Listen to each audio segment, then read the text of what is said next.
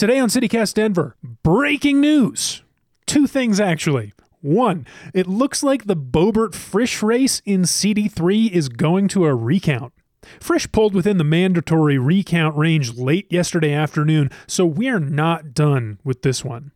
And two, about an hour later, at the Denver Public Schools board meeting, the board was set to vote on 5 proposed school closures. But then Superintendent Marrero again slimmed down his list to only 2. Math and Science Leadership Academy in Athmar Park and Denver Discovery School in Central Park. The board was divided, as usual, but not on the recommendation. They ended up saying a resounding no. So the school closure conversation will continue. Check out our November 16th episode for more on the DPS drama, but for now, it's Friday. And we're back in the Lindy Zimmer studio at Westward, and we're talking about the news. Today is Friday, November 18th, 2022. I'm Paul Caroli, and this is CityCast Denver. I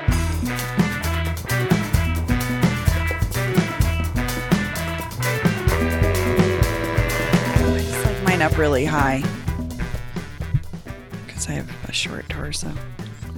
Sylvester Stallone's worst 80s action movie, Short Torso. I was like, that's not realistic. No. Welcome back to CityCast Denver, the show about the city where you never know who's on edibles. It's true. Yeah? I think that about when I see people driving, barring the snow. I'm talking like regular driving. Sometimes I'm like, is everyone on this street high right now? Probably some. Because they're weaving and going 14 miles an hour. Well, it's something I can't stop thinking about since we did this giveaway, this edibles dinner giveaway after Chef Farina came in. We've got so many crazy stories of people on edibles. It's like, is everyone doing this all the time? Rue, are you an edibles person? I prefer my flour in different methods because once you eat it, you eat it. That's true. That's it. There's no going back. A lot of people don't know that then you eat like non-infused food and it makes you even more high. So it's a real journey. Oh, we learned this recently, my husband and I, because our friend flew out here from Kansas City to go see the Mars Volta. And that night they had some beer, they had some edibles, they had some mushrooms, they had some weed, but it was the Viva burrito. Or no, I'm sorry. It was the Tacos Rapidos burrito they had at 2 a.m. that brought all the oils in and set him off. And we had to call the paramedics. He was fine. Wow. It's a real entourage effect, indeed. Okay, well, I mentioned the giveaway. That giveaway is still ongoing. The deadline for entries is midnight this Sunday, the 20th. So if you have a crazy edibles story and you want a chance to win a private dinner cooked by a world-class cannabis chef, Jared Farina, Chef Royalty, all you have to do is send us a voicemail and tell us that story. The number is 720-500-5418. But we got to get to the show. Yeah. Because we got a fun one planned today. Bree has spoken. Bree is here. Hi, Paul. And we have a great guest. She's the founder of Rue Black Consulting, a longtime colleague of Bree's at Westward, fellow writer, a longtime champion of the local music scene, and I just learned the rare big fan of metal straws who also has great enamel. Rue Johnson. Yes, welcome. I am smiling so affirmatively, especially about the metal straw piece. Please put that on my rider. Thank you. Hello. Thank you for having me. Well, Rue, we are so glad to have you here because this week the big news, at least in our world, was yet another hip hop club got shut down. Or not shut down. It's in hanging in the balance. Yes. It's Rue Bar on at 34. No relation. I know. I was thinking that. I was like, no relation to Rue. You are R-U. This is R-O-O. Rue Bar. Rue Bar, if you're not familiar, it's at 3480 Park Avenue West. And this is, this is just the latest one of these hip hop clubs that's been targeted by the city. They've been given a show cause order. So that means that the owners are going to have to show up to the Department of Excise and License in December and explain themselves. why they should get to keep their liquor license. But Bree, give us the background here. What's the backstory? I mean, starting in January of this year, it looks like the police have been called several times a month to this bar. The bar's argument here is all this stuff is happening in the parking lot. I think the city is saying these are your patrons. We're talking fights in the parking lot. Someone got hit with a baseball bat.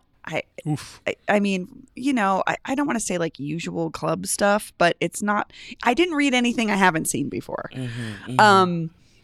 Unlicensed security guards carrying weapons, a gentleman in full security garb, including a shirt that said security, who then claimed he was not security. That's a thing, though, right? That's like a fashion statement. Some people wear a security But he had like an shirt. earpiece and a bulletproof phone. Yeah, really? Tactical gear is there. You can't find that at Charlotte Russe. You know what I mean? It's like, It could be a he could be a leftover No Limit soldier. hey, listen, you we never don't know. But they've just had a lot of trouble. Yeah. And I can see where the city is concerned. People fighting in parking lots, brandishing weapons. It's scary and it sucks. But I think the owner also makes this point, which is in the Westward piece by our friend Connor McCormick Kavanaugh, the owner basically says the city also has told us up front they don't want hip hop clubs here and they don't like hip hop. And his argument is the hip hop crowd is what keeps my business going. So this is who I'm catering to. So I see where the city's coming from, but I also think there's this underlying issue of Denver notoriously finding ways to shut down hip hop clubs.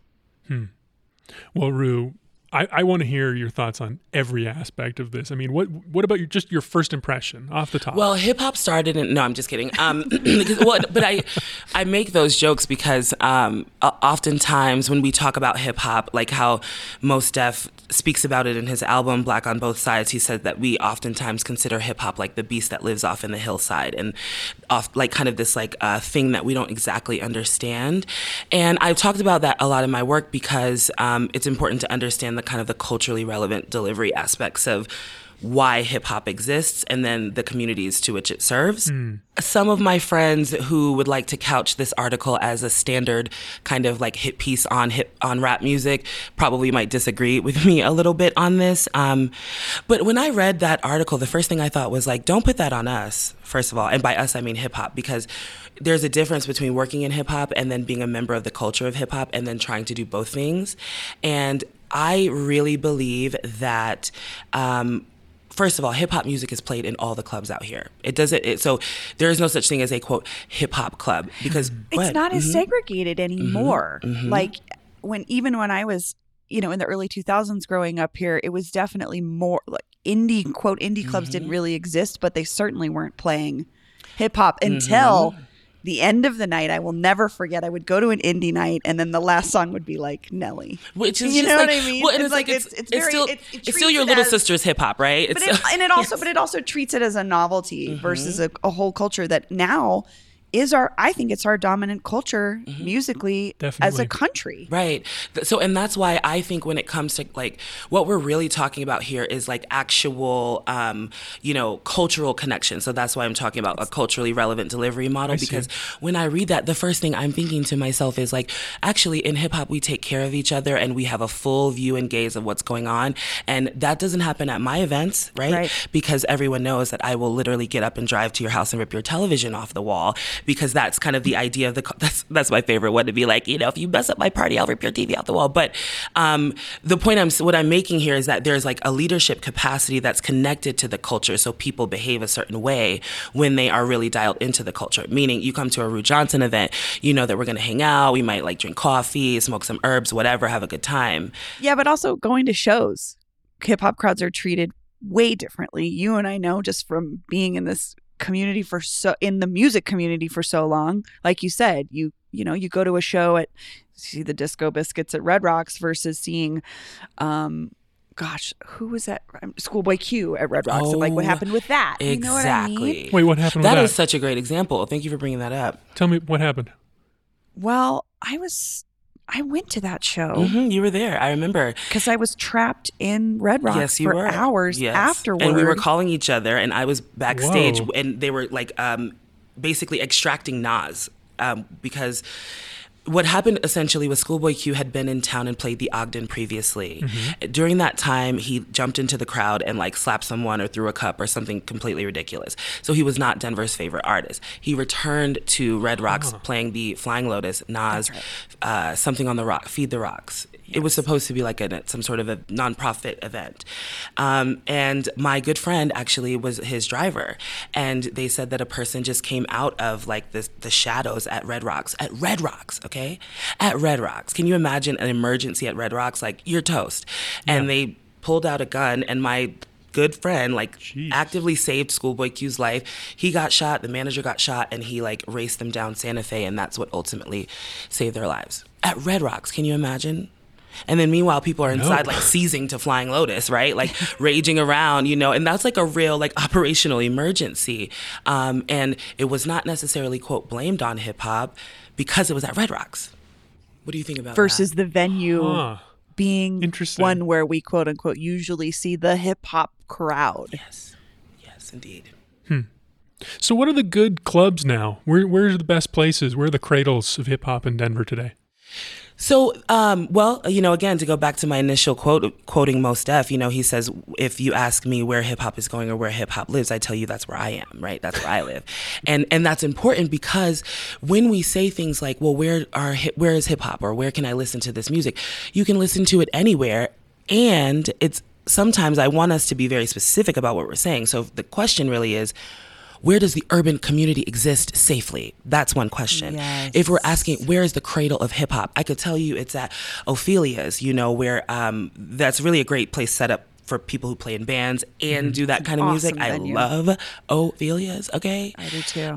But my favorite place is actually Cervantes' Other Side, because I've seen like Kitty Crimes play that place and blow it out, and then I've seen like Bahamadia. Yeah, you know, I mean, I've seen like West Side Boogie. I mean, it's just my favorite place for real to see live music. But if we're asking where is the urban epicenter in our community where people can exist and hear the music and whatever, the real place is Agave Shore in 5 Points. Agave Shore. I don't think I've ever heard anybody talking about I have Agave Shore neither before. have I. I brought the heat for you, Coco. I love love it. it. Agave Shore. Okay. Number one, I don't actually drink tequila at all, because if I did, I would just promptly go get my guy Paul here. We'll go get on the mic. You know, it just gets crazy. So I don't drink tequila. However, it's a like a tacos and tequila bar. They have other spirits, but that place is in 5 Points in the little plaza, and it's Black owned, and it's really an epicenter for. It's like that's Black Cheers for sure. Right by Spangalang? That room? Right connected, Okay. literally on the same little path. I know it. Yep. Very cool. Yeah. But you're making a great point, because that where the community gathers, where people come around to connect with each other, and music is the underlying piece of that, is very different than the place you go to brunch that plays Dilla's Donuts. Right. You know what I mean? Oh my gosh, it is. Yes. Or like even I guess what I'm also saying is that like hip hop is the soundtrack of many cultures, and I think in general there's a hip hop song that can be pointed to for lots of different things that we're experiencing. And we don't necessarily see that kind of like tactical disturbance that we're talking about with Rhubarb. The other problem with Rhubarb, just to kind of note, is that strategically, I guess operationally, it's positioned in a terrible place. When I went there the first time, it was like trivia and chicken wings. And then I went back recently and it was like Coachella, you know? So I don't know what the difference, kind of you know what I my mean? take on it too is like, it's been around in many iterations over decades. It was in Cherry Creek for a long time. Oh, okay. Yeah, but I wouldn't say that was the crowd. You know what I mean? The crowd. I don't understand. I don't know what the crowd is either then. Because that area, so the other thing is I was reading up all of the Google reviews because I was like, what are people saying about Rhubarb? Because there's a gang of reviews because it's been around for so long. So when you look first, it's like, oh my gosh, I came in and I paid ping pong or whatever, I don't know any games, but I like played this game and then I ate some chicken wings and I answered some questions on Jeopardy and it was whatever. And then you start to see like, I was there and a man got hit in the face with what, you know, so you can see when it changed. Yes. And I don't know, but that area is very interesting because it's not necessarily like Cherry Creek or Hale or whatever, it's kind of right? no man's land because it's like right under the viaduct. If you've never been to Rhubarb, if you're coming out of the city on Park Ave, Park Ave or 20th? It splits out and it's like you can go to 38th, you can go to I-25 North, I-25 South, maybe I-7. I mean, it's just like a viaduct and it's kind of tucked away in this corner, which can be awesome in a lot of ways because it does often mean the rest of the world leaves you alone. but it also can mean wild shit can happen. It also means if you live in that apartment building right Right. there and you're thinking you're going to go down to the Starbucks and get a little cortado or whatever, you might run into like, because of the way it's positioned. So that's what I'm talking about structurally, factually. The other problem with Rue Bar is that it's just in a terrible place for there to be like problems. So, you know, when you go to Vinyl, you know, where Old Westward used to be, that parking lot behind the building that's across from Temple, I used to live there a million years ago.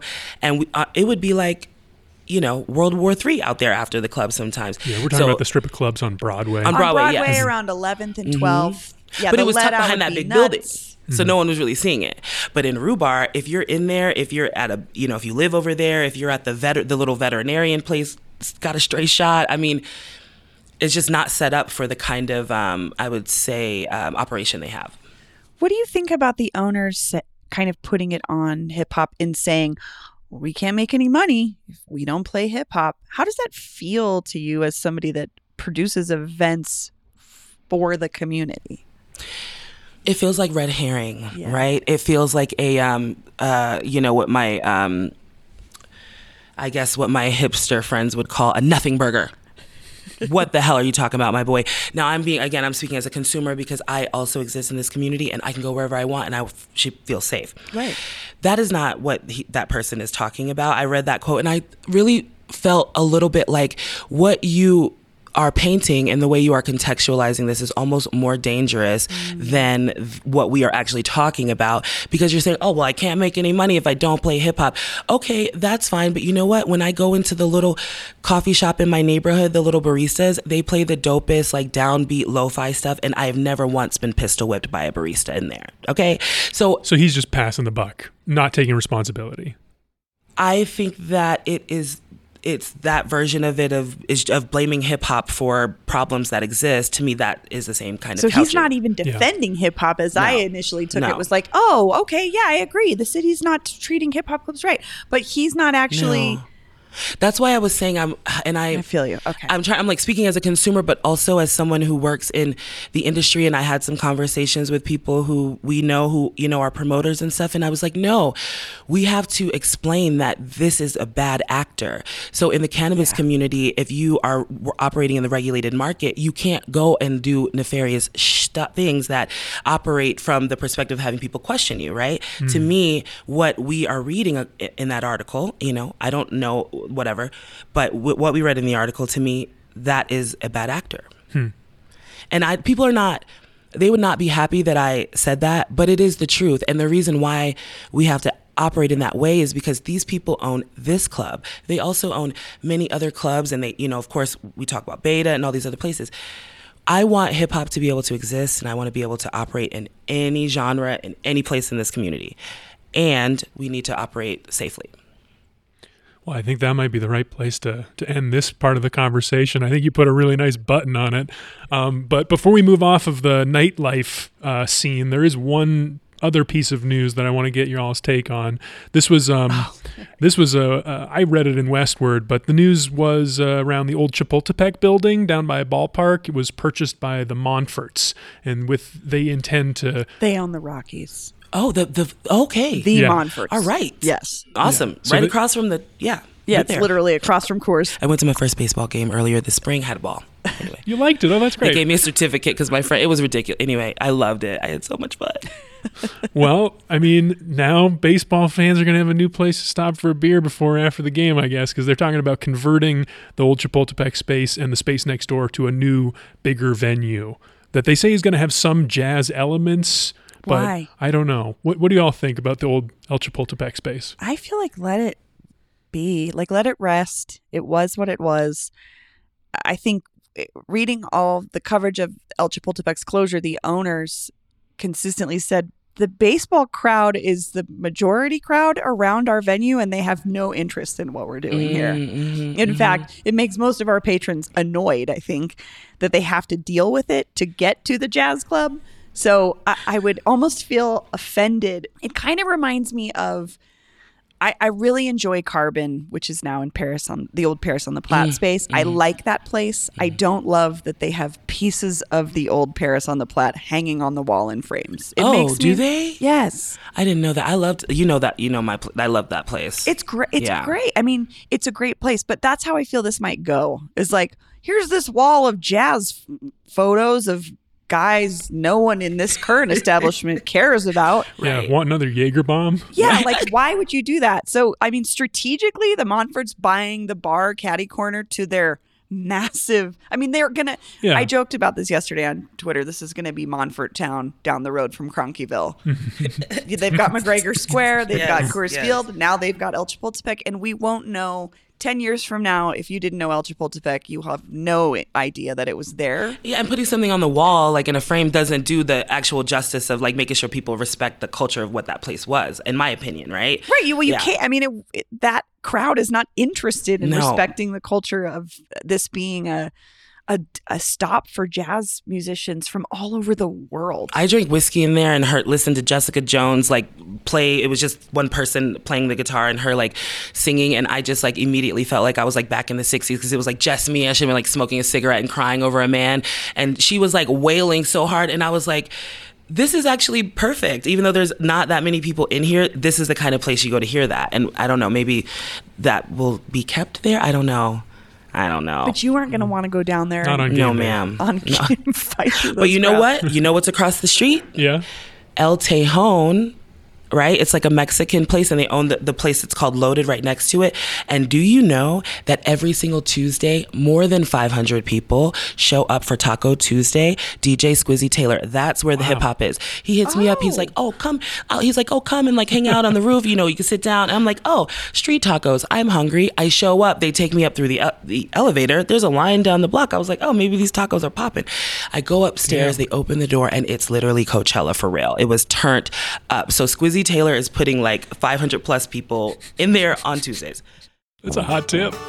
I know. It's also like, I think Taco Tuesdays are kind of BS, but I would go for a good DJ. I went in there looking for the tacos for real. I was like, where are these chicken tacos? All right. We're going to take a quick break, and we'll be back with a fun segment.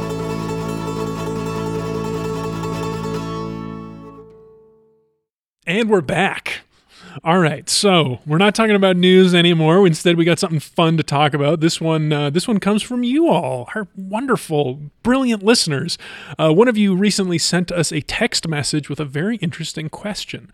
They say, there's a TikTok trend of where I would take you in your city if I hated you. I'd like to hear the answer to that question from the hosts. So this came in a couple weeks ago. I've been thinking about this, struggling for weeks.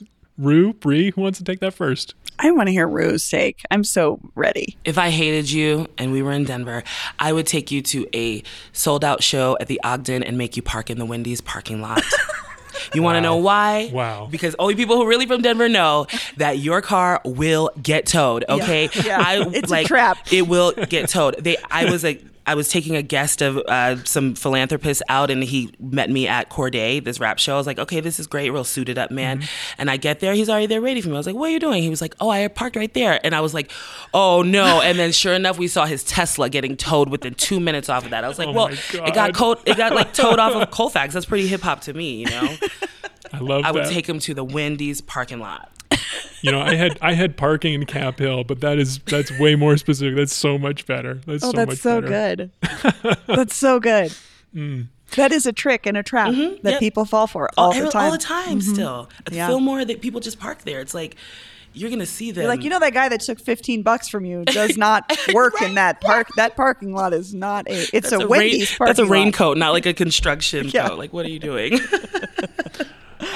All right, Bree, what do you got? Where would you take me if you hated me? Well, I'd start with taking you down to Lodo for either opening day or my people's holiday, St. Patrick's Day. If you want to be around the worst people in Denver who are wasted at 11 a.m., Lodo, right around Coors Field, is the spot.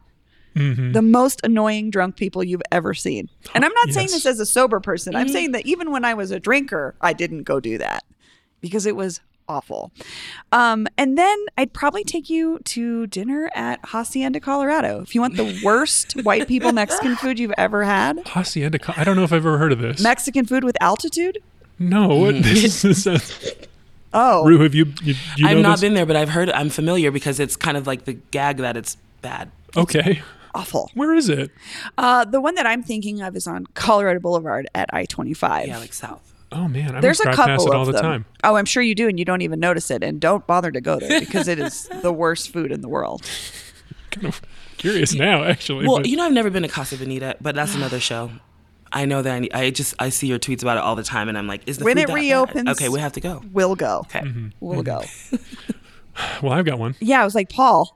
I this one is like, it's kind of personal, but I don't know. Rocky Flats. You all know Rocky Flats? No. Rocky Flats is if I hated you, I would invite you on a hike to the beautiful Rocky Flats National Wildlife Refuge. And hope that I don't Google Rocky Flats. Yeah, well, and then we'd get there, and then I would reveal that it is a former nuclear weapons plant that a lot of people think is still dangerous. I personally think that the $1 billion cleanup, seems like it was run pretty well. But yeah, we could go there. Radioactivity here, huh? We could go on a little hike. I could talk about it for too long. No, I was like, Stroll through an old, hollowed out silo or something, see what's really down there. All right, well, listeners, we want to hear from you too. Where would you take us if you hated us? Leave us a voicemail with your name and neighborhood. You might hear it on the show. Our number is 720-500-5418. Again, that number is 720-500-5418. Well, Rue Johnson, Bree, thanks for joining me today. Thanks, Paul. Thank you. Thanks, Rue. Fun. Oh, Super fun. This was so fun.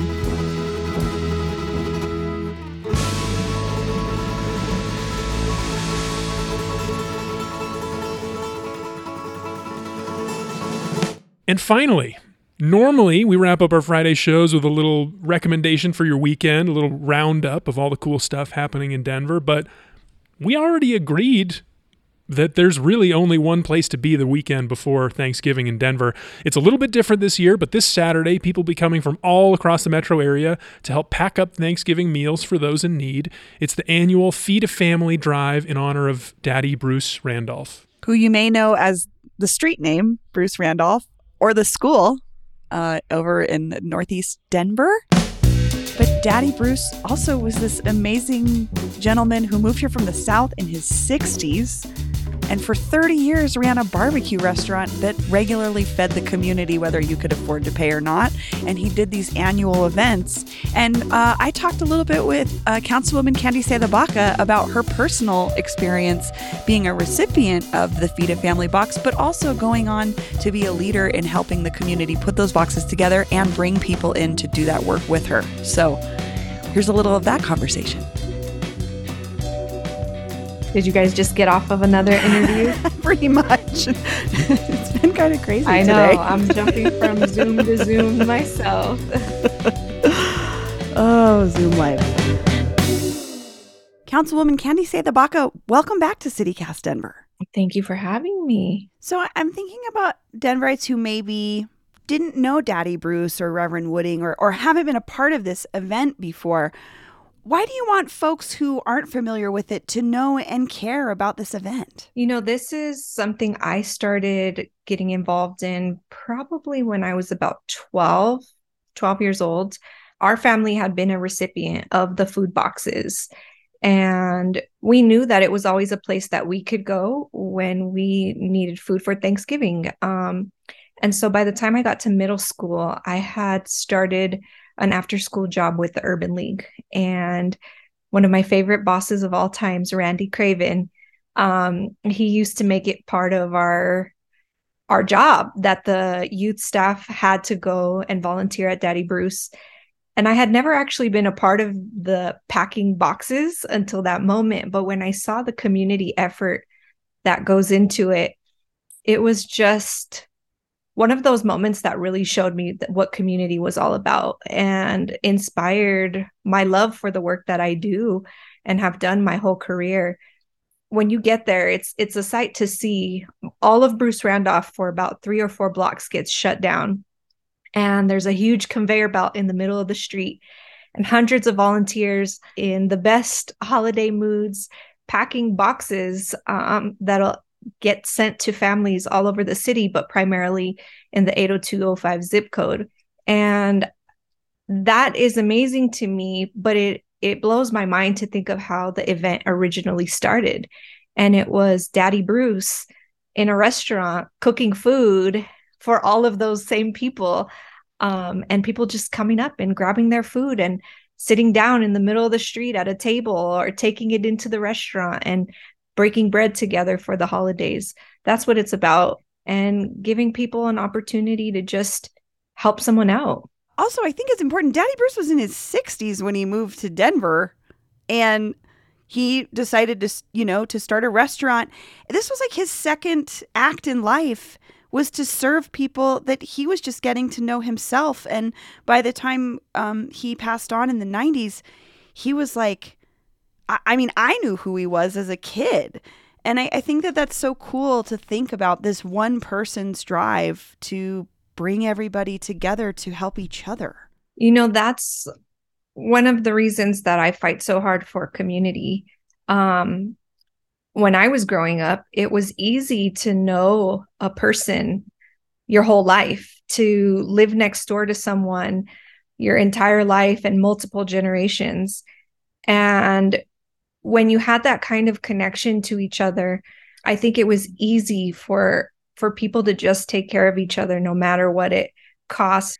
So for me to honor someone like Daddy Bruce, but also Reverend Wooding, is, part of my culture. Can you tell me more about Reverend Wooding? Because I have to say, I'm not as familiar with his story, other than I read a piece in Denverite that kind of talked about how he got involved. What can you tell us about who Father Reverend Wooding was? Wow. Reverend Wooding was really someone who lived his entire life to honor someone else. That's a different level of a community servant. Daddy Bruce lived his life to serve the community and keep the community fed and happy and healthy. Reverend Wooding lived to keep Daddy Bruce's legacy alive. And so he was the one who did the major pushes for fundraising. He was the one that kept the core volunteers engaged. He was the one that got the media engaged, that established many of the partnerships year after year that guaranteed the ability to feed over 12,000 families every single year. So for listeners who are learning about this for the first time, how can they help out this year? They can definitely donate. I can provide you the links, but they're pretty easy. bit.ly/Daddy Bruce 2022. But also just showing up. You don't need to sign up to volunteer. Just show up on Saturday at any time. Get there as early as you can, and you'll see people lining up in the street and unpacking boxes. All you got to do is go inside the church. They'll probably have signs where you can go grab a t-shirt and they can put you to work. But I think the best volunteers don't really need the instruction of what to do. They see what's happening on the line. They get in where they fit in and they get to work. Yeah, it's not complicated. Just literally show up. Yep. Just show up. There are veterans who show up every year who will be more than happy to let you know what they need your help doing. And you can be one of those people when you see an empty station on the boxes, fill it in, help someone see that they can fill it in. When things are running low on the unpacking, unpack something. It's very easy. It's also a time to know that even if one year you were on the packing and giving and volunteering end of things, it's okay for you to come back and be on the receiving end too. I like that sentiment. I think it's important for us to not differentiate and just understand some folks are here to serve, some folks are here to receive, and that can go either way at any time. Yep. That's like going home for the holidays. That's grandpa's house. That's where you go regardless of what your needs are to get filled in a range of different ways.